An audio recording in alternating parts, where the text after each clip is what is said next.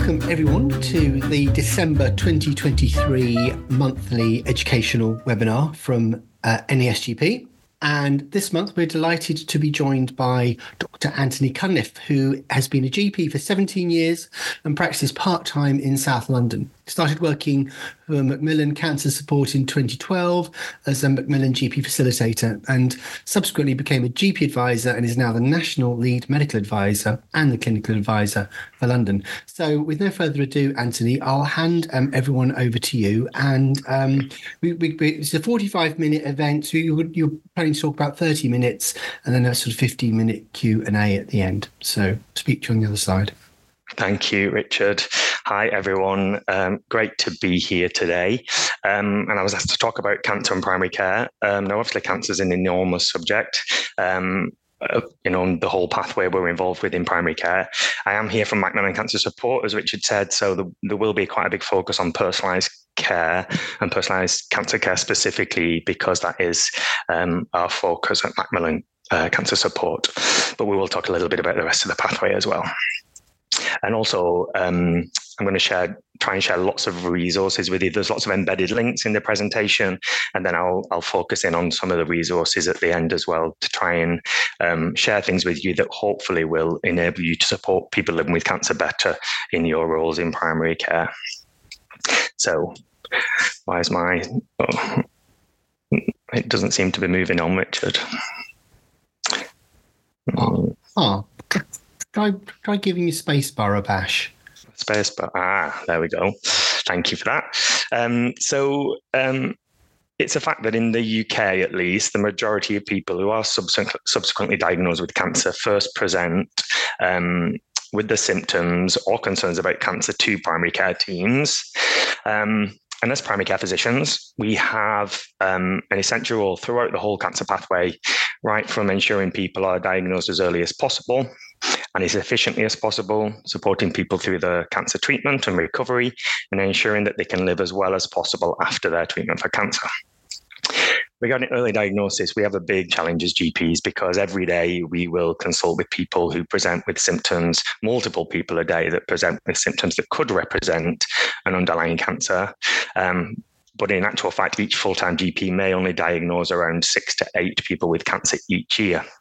So we have this really difficult job of identifying those patients whose symptoms do need urgent investigation, while we make sure we're not sending patients for unnecessary tests, which can cause undue worry. And we're also not adding pressure to the health system, because we'll all know that we measure cancer waiting times in the UK, and our trusts have a really difficult job daily to try and meet those cancer waiting times. As well as early diagnosis, an average size practice is likely to have over 300 people living with cancer registered, some that may be living well, but many who will have their quality of life affected by the cancer diagnosis, either by the cancer itself or the treatment that they've received, and we'll focus a little bit more on about that later. People living with cancer will all mostly be living with multiple unmet needs, both clinical and non-clinical. And unless we create situations where needs can be assessed, people will continue to live with those needs unmet. And again, we'll talk a little more about that later. As practice team, supporting all our patients with a cancer diagnosis with good quality personalised cancer care is a really important part of our role. And delivering personalised cancer care does need a whole team approach. And even as sessional GPs, we'll all know that there are multiple new primary care roles now that can play a really important part in this. In particular, care coordinators, social prescribers, and the other allied health professionals and health and wellbeing coaches we've had introduced into our primary care networks. Really important to look at personalised cancer care through an MDT lens to ensure that they do have the needs identified and then subsequently are supported or signposted to services to meet those needs. Little mention about health inequalities, because people that we care for from minoritized groups are more likely to be diagnosed late and more likely to report a poor experience of care. And so we should make sure that the support we offer should be tailored to meet the needs of the most vulnerable in our communities. And if we want to deliver good quality personalised cancer care, I know we're here from primary care today, but we do need to ensure that we have better integrated services. So I'm going to kind of run through the cancer pathway and thinking about our role as GPs and primary care clinicians in this cancer pathway. So we really want to make sure that everybody has a good referral process. And those of you that have any involvement with the primary care network directed enhanced services will know that there's an early diagnosis module in that. And one of the focus is about improving our referral practices. For an individual, receiving a referral for suspected cancer can have a significant impact and cause a lot of worry and concern. And because, as we've said, most people will have a pathway that does start in primary care, we've got a really vital role to ensure that their experience of diagnosis or, of course, reassurance is as supported as it can be.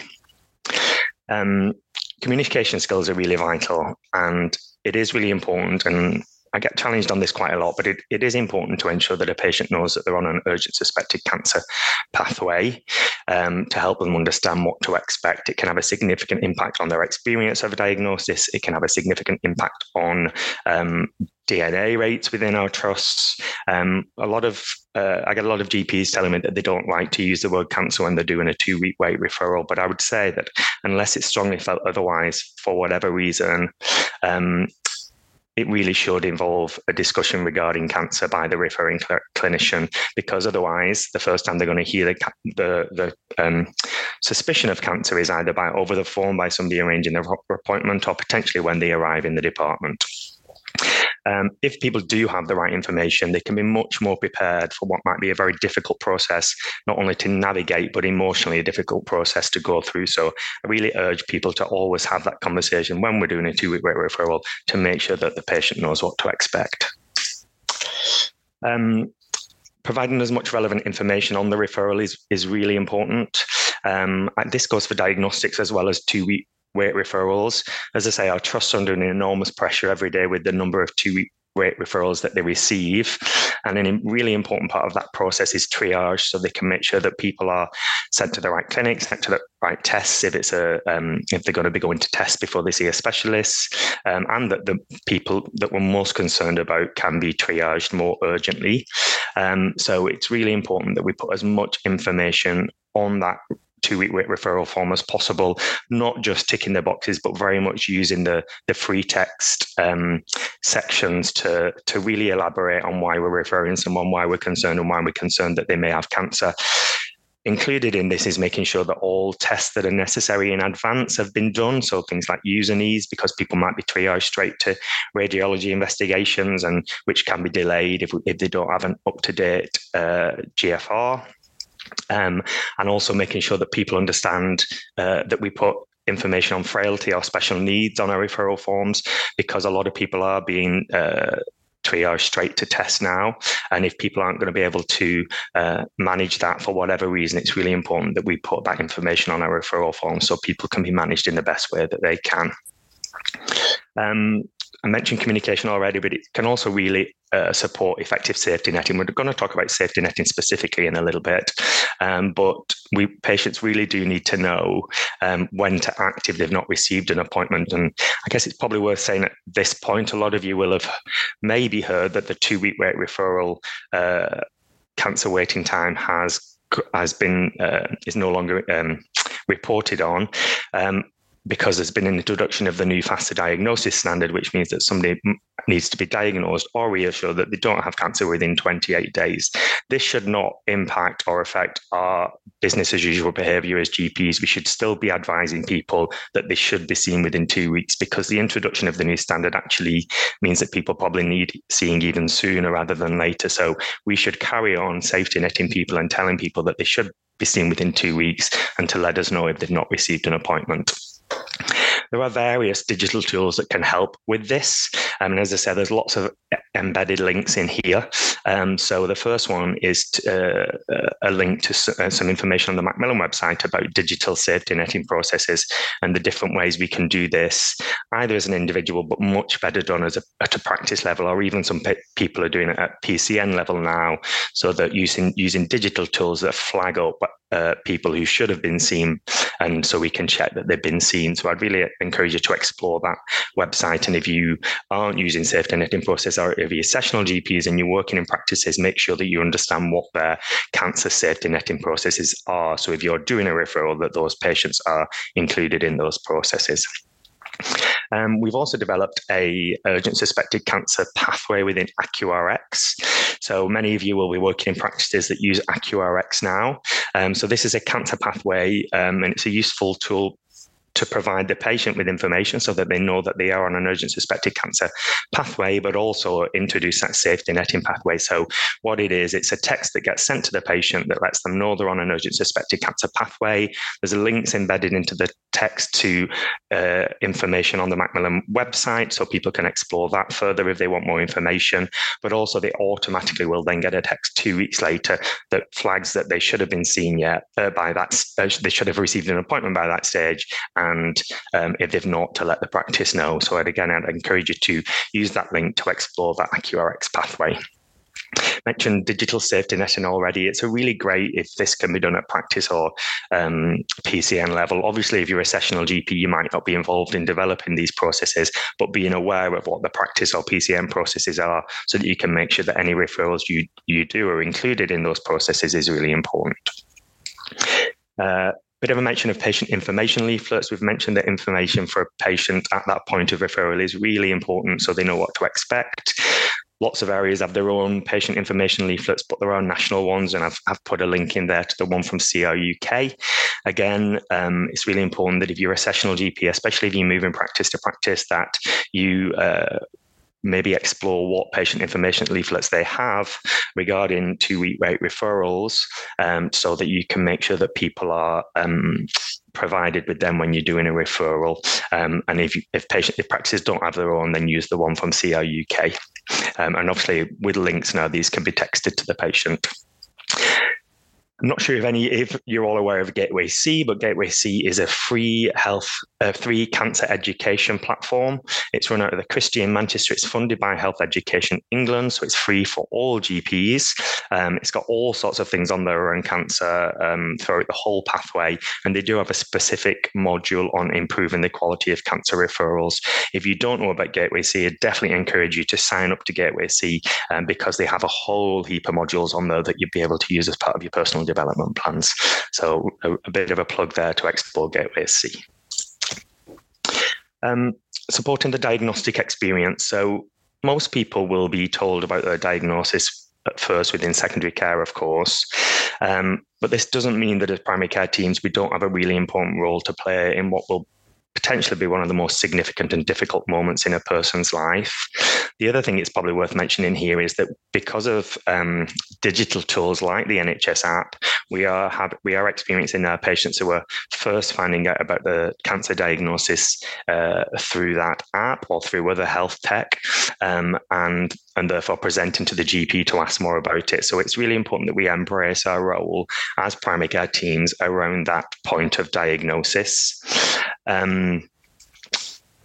Everyone should. So every patient should be given a named key worker in secondary care, which is generally a specialist nurse or a support worker. But the changes to the QOF Cancer Care Review Guidelines, and again, we'll go into this in slightly more detail later, but the introduction of the review within 3 months and ideally as close to the time of diagnosis as possible, has really introduced this role for us in primary care to reach out around the time of diagnosis to help the patient understand that primary care teams are there for them through their experience with cancer, but also very specifically as part of the QOF is to highlight what support is available locally and nationally as well. So, and it may be that in your roles that you are being asked to do some of these reviews.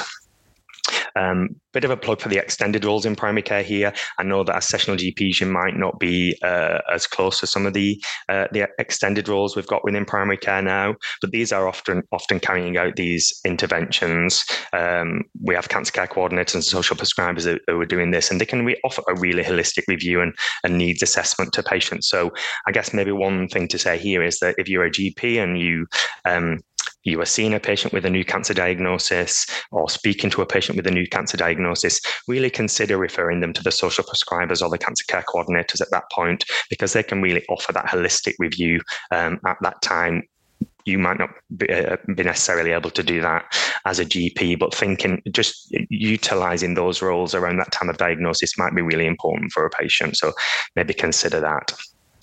Because there's a national survey every year. It's called the National Cancer Patient Experience Survey. There's a link if people want more information to it there.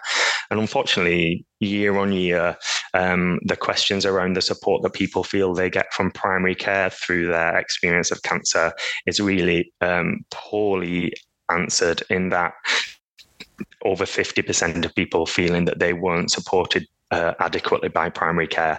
And so we really need to think about what we're doing, or potentially more what we're not doing, that are leaving patients feeling unsupported.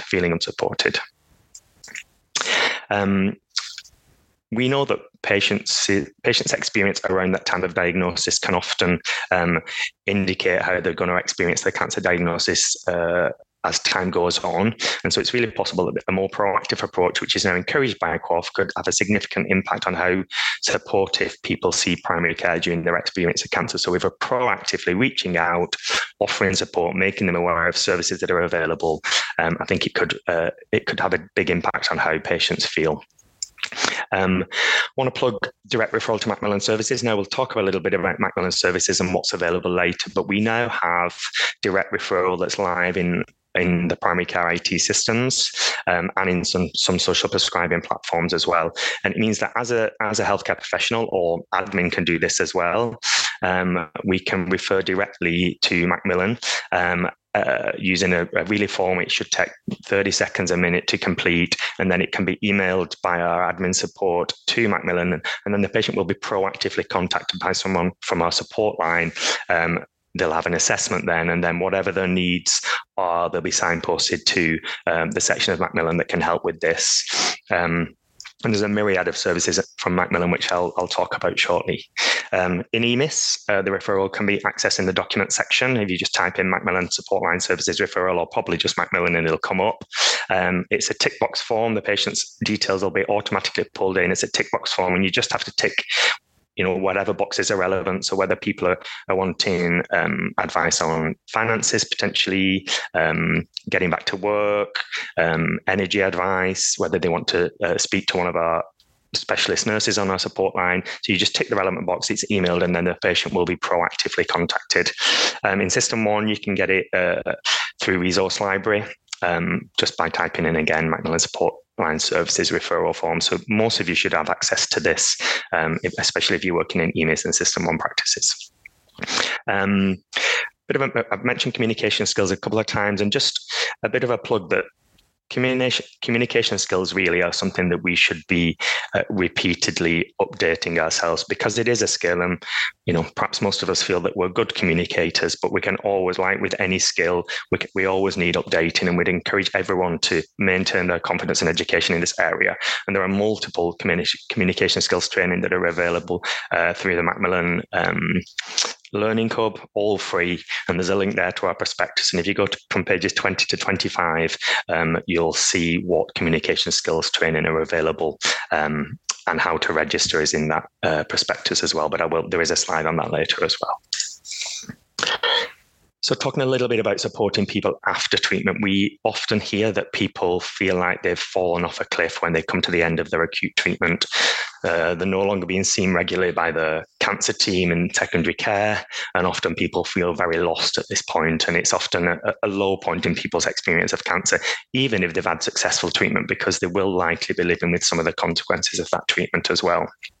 Again, and we'll talk a little bit more about it later, but the changes to QOF now, because of we've got the initial review, but then we've got the holistic review that needs to be done within 12 months after a cancer diagnosis, which means for many that it could be offered around that time of acute treatment, where they're no longer being seen regularly by secondary care, and a review within primary care at that point, and again a needs assessment and an understanding of what services are available in the local community to support them could be a real lifeline for those individuals.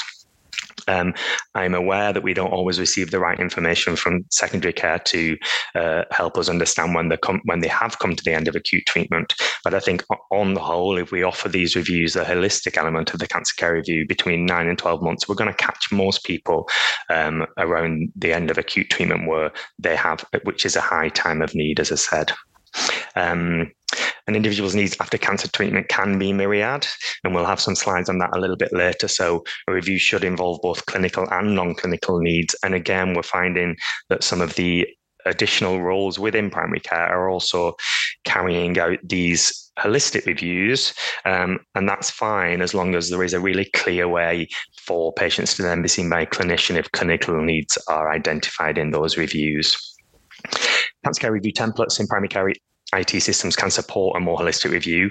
Hopefully you're all aware of what the cancer care review templates, but all the IT systems, as well as some of the adjuncts we have like Ardens and DXS have cancer care review templates all aligned to the Macmillan Cancer Care Review template. So I'd really encourage you, if you're doing a cancer care review on a patient, that you use one of them templates, because it really can support a more holistic review and act as a bit of an aide memoir, so that we are bringing up and asking about things that we might not automatically ask about.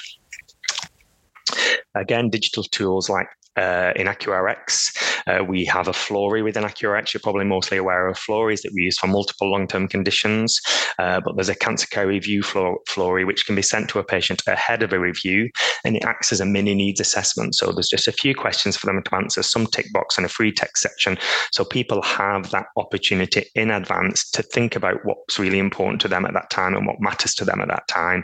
And then when they send the information back, it'll go straight into our IT systems to then guide that review to make sure that it really is a patient-centered review.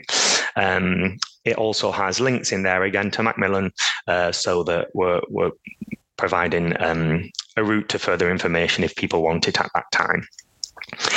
There is something called a Macmillan Holistic Needs Assessment Tool. If people are interested, there is a link there. This is mainly done in secondary care, but we are seeing this done in primary care as well. And in some areas, they're using this as part of the cancer care review.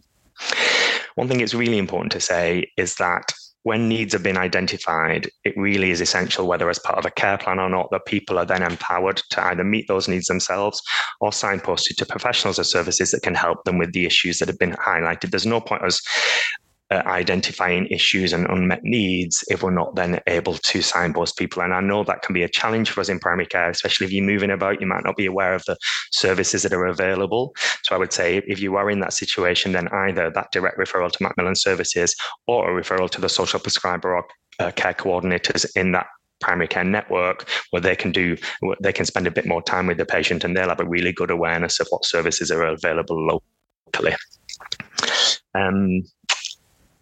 Yeah, I've already mentioned the direct referral. That can be done at any point. It's not just around that time of diagnosis. At any point, for somebody who's had a cancer diagnosis, they can be referred to Macmillan, and we'll talk about the services later. So I'm going to talk a little bit specifically about personalised cancer care. As I say, I am here from Macmillan, and our focus is to try and make sure everyone is receiving good quality personalised cancer care so they can live life as best as they can. Just a bit of background, really, we are seeing the number of people, we're getting people diagnosed earlier, we're getting people receiving newer and better treatments. So we're seeing a lot more people survive long after a cancer diagnosis, with the 10-year survival now being around 50%, which means that these are the numbers nationally of people across the UK of people living with cancer, but it means that the numbers on our practice lists of people living with cancer are significantly increasing. And that people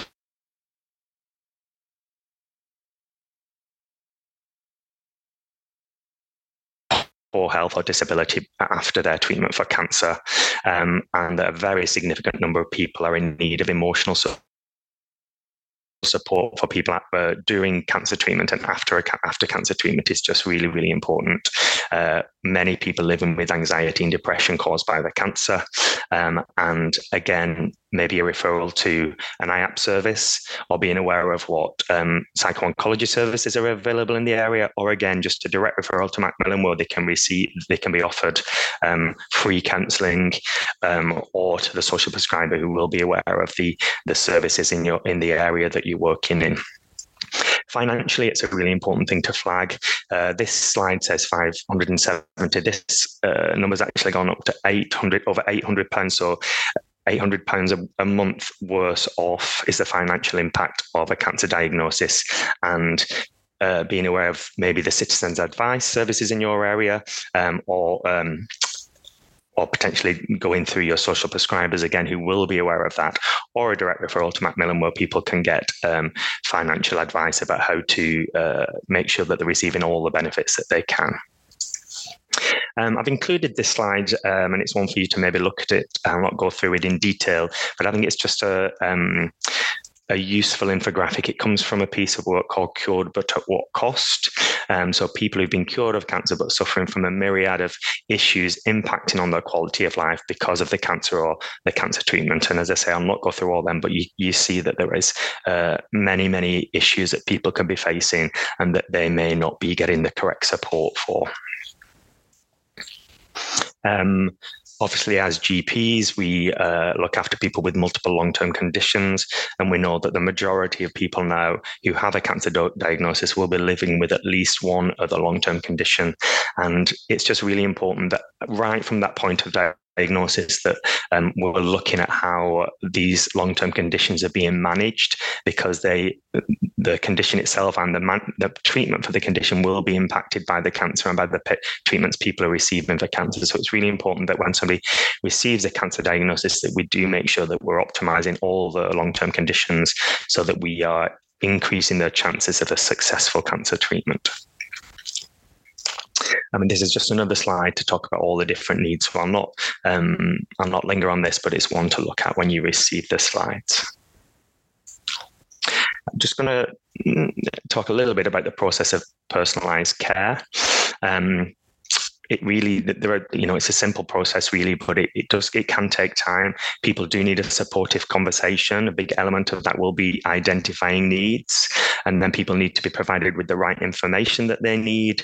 Ideally they receive a care plan, and as GPs we wouldn't probably do that, but certainly a lot of our care coordinators and social prescribers are developing care plans with people when they do their cancer care review, and that it's really important that they are navigated to services to meet those physical and psychosocial needs. And if we're not aware of those services, social prescribers, care coordinators and other roles will have directories of services, and also there are national ones which I will mention at the end.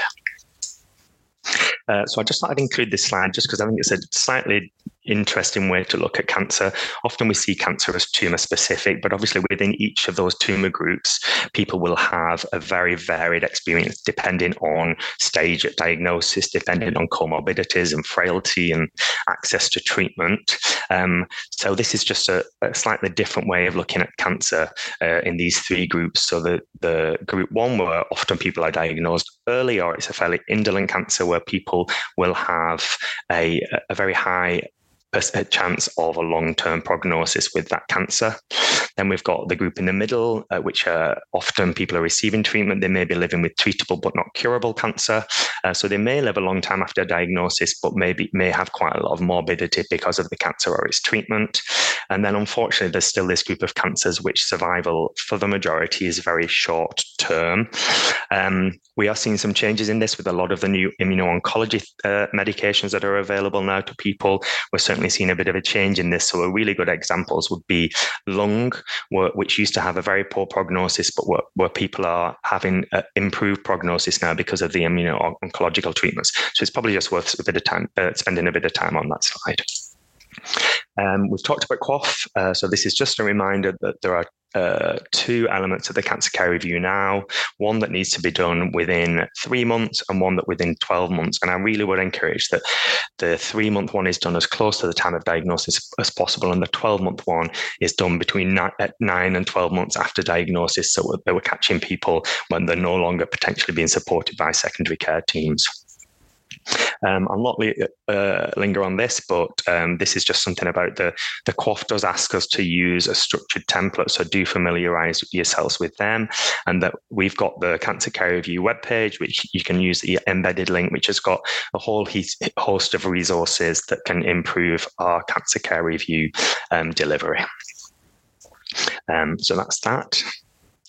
There's also a top 10 tips to carry out an effective cancer care review. So if you don't have much time, just a bit of a micro learning, you could get that from our website.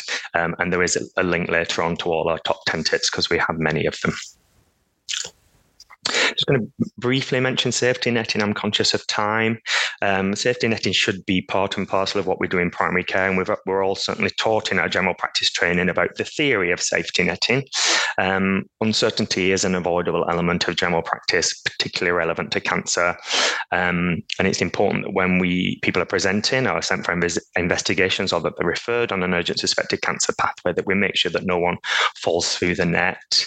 And it is everyone's responsibility as teams to make sure that this doesn't happen. But if you do have, and the places you work in do have system level processes, then it is much more effective way of making sure that nobody falls through the net and doesn't get seen in the right time frame. There are tools out there, and I think there was a link previously. There's a link there to the EMIS electronic safety netting tool, and there's a support page on the Macmillan website. There's a link there too, and these tools can be used for monitoring people not only on an urgent suspected cancer pathway, but that have been referred for investigations or that have presented low risk symptoms that you just want to make sure that you follow up to make sure that those symptoms have cleared. So it's worth, especially if you're using EMIS, to explore that tool. And I also mentioned learning event analysis. Really, this should be part and parcel of what we do in primary care. I'm sure many of you do them each year as part of your appraisal process. They can lead to, the purpose of them is to identify when something often has maybe not gone as well as it could, but they can also identify superlative cases as well to try and disseminate that learning. But often it is cases that perhaps where things could have gone better, and that they can lead to improvements right from an individual level to team level, but also to wider system level changes as well. Hopefully people are aware of the terminology now. There was a little bit of confusion a little while ago because from an RCGP viewpoint, learning event analysis do differ from significant event analysis. So many of us may not have a significant event in a year, and so may not need to include significant event analysis in our appraisal. But we should be including learning event analysis where we've identified where something perhaps could have gone better, and that we're trying to learn from that and share that learning. From a cancer point of view, there are any specific cases that should be considered, but often it's those cases where there's perhaps been a delayed diagnosis or a late diagnosis. And it really, if we're doing these LEAs, we really should be doing them on cases where we've been directly involved. Maybe that's tricky if you're moving about practices as a sessional GP, but we will all have cases of where things could have gone better, and it's important to include these as part of our appraisal process. We do have a learning event analysis toolkit. The link's there. It's on our website. So again, I'd encourage everybody to go and have a look at that. So I'm just going to talk a little bit about resources now, because I'm probably coming up to 30 minutes now. So we have role-specific resources on our website. So we have them for allied health professionals and practice nurses as well, but we have a specific page where all our resources for GPs are. There's a whole host of resources that can help us in our day-to-day practice, right from early diagnosis through to end-of-life care. So I'd encourage you all to click on the link and just browse the resources there that are there for GPs. These aren't on the Learning Hub. This is open access on our website. So I'd encourage you all to go and have a look at the multiple resources that we've got. I mentioned our top 10 tips. There's a whole list there of the top 10 tips that we have for micro-learning. I know we're all busy and we don't always have time to do more in-depth learning, but you could explore our top 10 tips and see what you could use for micro-learning there. And again, all of these are freely available. I have put a link onto our Learning Hub there. So Macmillan's Learning and Communication Hub has many resources on there for multiple healthcare professionals, some of which are specific to primary care, and the prospectus that I linked to earlier has specific primary care pages. To access anything on the Learning Hub, you do have to register, but I think it's worth doing that because once you're registered, then you can go in at any time and access any of the free learning and courses that are on there. One thing I'm going to specifically mention is our rapid referral guidelines for suspected cancer. So these are based on the NICE guidelines, the NG12 guidelines that were introduced in 2015. This is open access through our website, and it's a really easy way that you can click on and see very simply the different referral criteria for the different cancers. Some of you may already have different tools you use for that, but I just wanted to flag that because it might be something that some of you find useful. And there's a link there at the bottom as well that you can go straight to that. So I'm going to briefly talk about the Macmillan support line, and just to make people aware of the lots of different support that we can offer individuals at Macmillan, and these are available for anybody affected by cancer, so somebody with cancer or somebody close to them. It's a confidential support line, and on the next slide I'll go through a list of everything that can be that they can address. We do have cancer specialist nurses on that support line, so if people have got queries around their treatment, around symptoms that they've got, they can speak to one of our cancer specialist nurses who will do their best to address the issues without them necessarily having to go to the hospital teams. But we offer a lot more than just the cancer specialist nurses. We have a financial guidance team. So we mentioned the statistic of people being over £800 a month worse off due to a cancer diagnosis. So many people, especially at the moment, might be struggling financially. And we have a specialist financial guidance team that will do a needs assessment and make sure that they're receiving all the benefits and support that they need to manage their finances. We have a welfare rights team, again, that can support with benefit access, but also that can support people to access Macmillan grants that people with cancer can access as well. And we've also got an energy advice team. Again, maybe because of the cost of living crisis at this time of year, people might be struggling with their energy costs, and our energy specialists can help them with that as well. And we have a work support team. A lot of people, we've got statistics to show that most people who are in employment at the time of a cancer diagnosis, it's really important to them to get back to work when they're feeling well. But a lot of people don't know where to access support for this. And certainly as a GP, I don't feel like an expert in supporting people to get back to work. Of course, some people may have that support through their employers, but many won't. And so we have a specified work support team that can help answer questions on getting back to work, but also support people to understand sick pay and taking time off, etc. One thing I think we don't do as GPs, which I think we should do more often, is signpost people to online communities, because we know that people will get significant benefit from engaging with peers who've gone through a similar experience or are going through a similar experience with them. So we have a 24-hour online community. Many of the other tumor-specific charities have online communities as well. So this is just one of many, but advising people about online communities, I think, is probably one of the most useful things we could do for our patients, so that they can engage with other people that are going through a similar experience to them. We have a telephone buddy scheme. So this is particularly important for people who potentially are socially isolated, where they can be given a telephone buddy. These are volunteers who will engage with people for a period of time, as long as a patient needs, when they're going through an experience with cancer or after an experience with cancer, particularly if they're feeling socially isolated and don't have the support around them that they might need. So that's something that's worth making people aware of.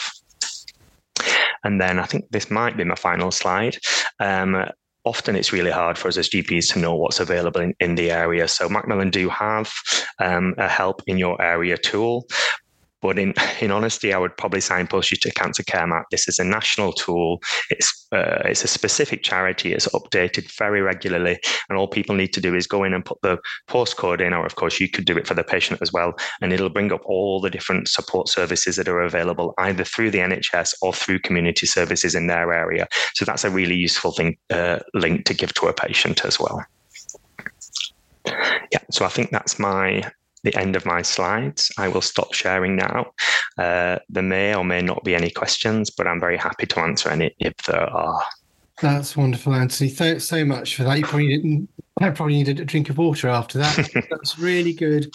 And go through a roundup of all it's a wraparound package, isn't it? Yeah.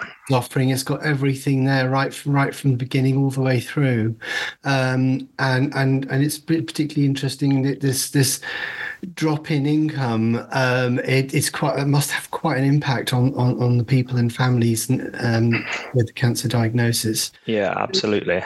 I mean, I would say, sorry, I meant to say, after we didn't focus too much on early diagnosis today, I'd happily come back at another time to focus on early diagnosis. It's just with cancer being such a big topic, it's really hard to cover it all in one session. And as I said, Macmillan Support, we do focus on personalised care. So I felt that needed to be my focus today. Yeah, no, definitely. I was going to, people, if you want to put your colleagues, should I say, do put any questions you've got in the chat. But meanwhile, if you don't mind, Anthony, I'll have a question I want to ask. So, and I'm going to slightly front load this, but as a GP locum working in lots of different practices, one thing that is often said of us and to us is about it kind of is sort of the negative aspect of not having that sort of the arrow in our quiver of continuity of care, but as a downside of working as locum, but not really exploring the upsides, and those upsides can be things like a second opinion, fresh pair of eyes, but also the fact that we are often supporting practices in underprivileged communities, and where people might really be struggling to otherwise get diagnoses and management because their practices just can't recruit. So we're supporting those, but also we might be doing general practice because we have other holistic things that we might be interested in. But also, I think it's a skill that we often have to develop as locums. We've actually got to get a relationship with the patient. We've got 10 minutes, 15 minutes to do. And so actually, I think we've become quite experienced in hitting the ground running when it comes to engaging with patients with that fresh pair of eyes. So I'm on what's my question? So my question is apart from me having completely front-loaded that, do you think there's a particular or specific role that GP locums can have when it comes to cancer diagnosis and keeping the plate spinning when a patient has been seeing their regular GP who's away for a week, and we're covering what are the things we should be doing, we should be particularly thinking about and doing and talking to colleagues about? Yeah, I mean, it is obviously a challenge as a locum, especially if you're moving your own different practices rather than being potentially a long-term locum in one practice. I think it is that fresh pair of eyes and maybe somebody bringing something up for the first time that, other people haven't brought up, perhaps as more full-time GPs, maybe, or salary GPs, maybe we can often kick the can down the road or think, well, I'll discuss that when I see them next time or whatever. But as a locum, you might just have that one opportunity to try and support that patient. So I think there is an important role there. I think I would say, though, and I guess I mentioned it a few times in my talk, that I think being aware of the other roles within the practice and that can help with someone that you might not be able to help within 10, 15 minutes, and you might not be seeing that patient again. So just being really aware of that, get them to see the social prescriber, get them to see the cancer care coordinator, refer them to the direct Macmillan services, because you're just adding that extra cushion, that extra safety net in then, that if you've not been able to, identify needs, manage needs in that one appointment, and you might not be seeing that patient again, just being aware of all these different roles and services that are available, and be proactive about it. So get them to book in with the social prescriber, do the referral, which is proactive, because then you at least know that somebody is, actively going to follow that up. rather maybe than just, suggesting. I mean, most people should obviously be able to call our support line themselves, but I think it's just useful to have that kind of guarantee that somebody will be contacted, because you might not see that patient again. So I guess that would be a bit of a tip for me, really. And the safety netting, really making sure that we know safety netting processes, because we don't want to disadvantage a patient because we're just seeing them once, and that therefore we're not aware of the services, so we're not adding them to the safety netting tool, etc. So being aware of what the practice processes are, so that we're not disadvantaging people that we're seeing potentially. Okay, yeah, lovely, thank you. And we've got a couple of questions come in as well. So I'll read one's from David and one's from Jack. So David Church says, "Thanks, Anthony. Very good all-round wrap. Are second opinions still available on the NHS? Is it practically impossible? Oh, it's practically impossible here." David's from Wales. Okay. He works in North Wales. "As we do not have nearby second options very often, and it goes against our approved referral pathways to refer to the other far more distant hospital anyway." Right. I mean, I'm not as aware of what the situation might be in Wales, but I mean, second opinions absolutely are available, and not just around diagnosis, but around treatments for cancer. There is something that Macmillan created called the Raising Your Voice Toolkit. It's on our website, and in there is information for people about how they can access a second opinion. So it might be worth having a look at that.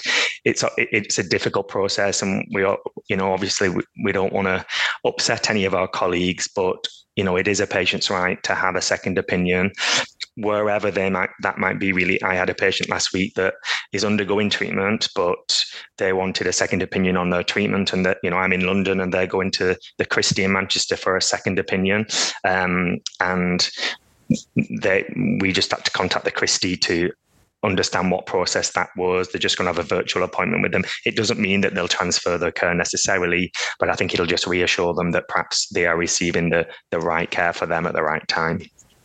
That's great. Thank you. So Jack says, "Thanks for an interesting talk of the specifics on where things are in different computer systems. Very useful to locums who may be more familiar with one system than another." So thanks, Jack, for that. And Toby Edwards got a good question. "Are there any circumstances when you would not inform the patient being referred on a 2-week wait pathway of the suspicion of cancer?" So, I mean, I find it hard to... I mean, I'm biased on this one, I think, but I find it hard to see situations. And we know that, so we just did a local audit, and 40% of people didn't know they were on a cancer referral pathway. And just the consequences of that can be significant.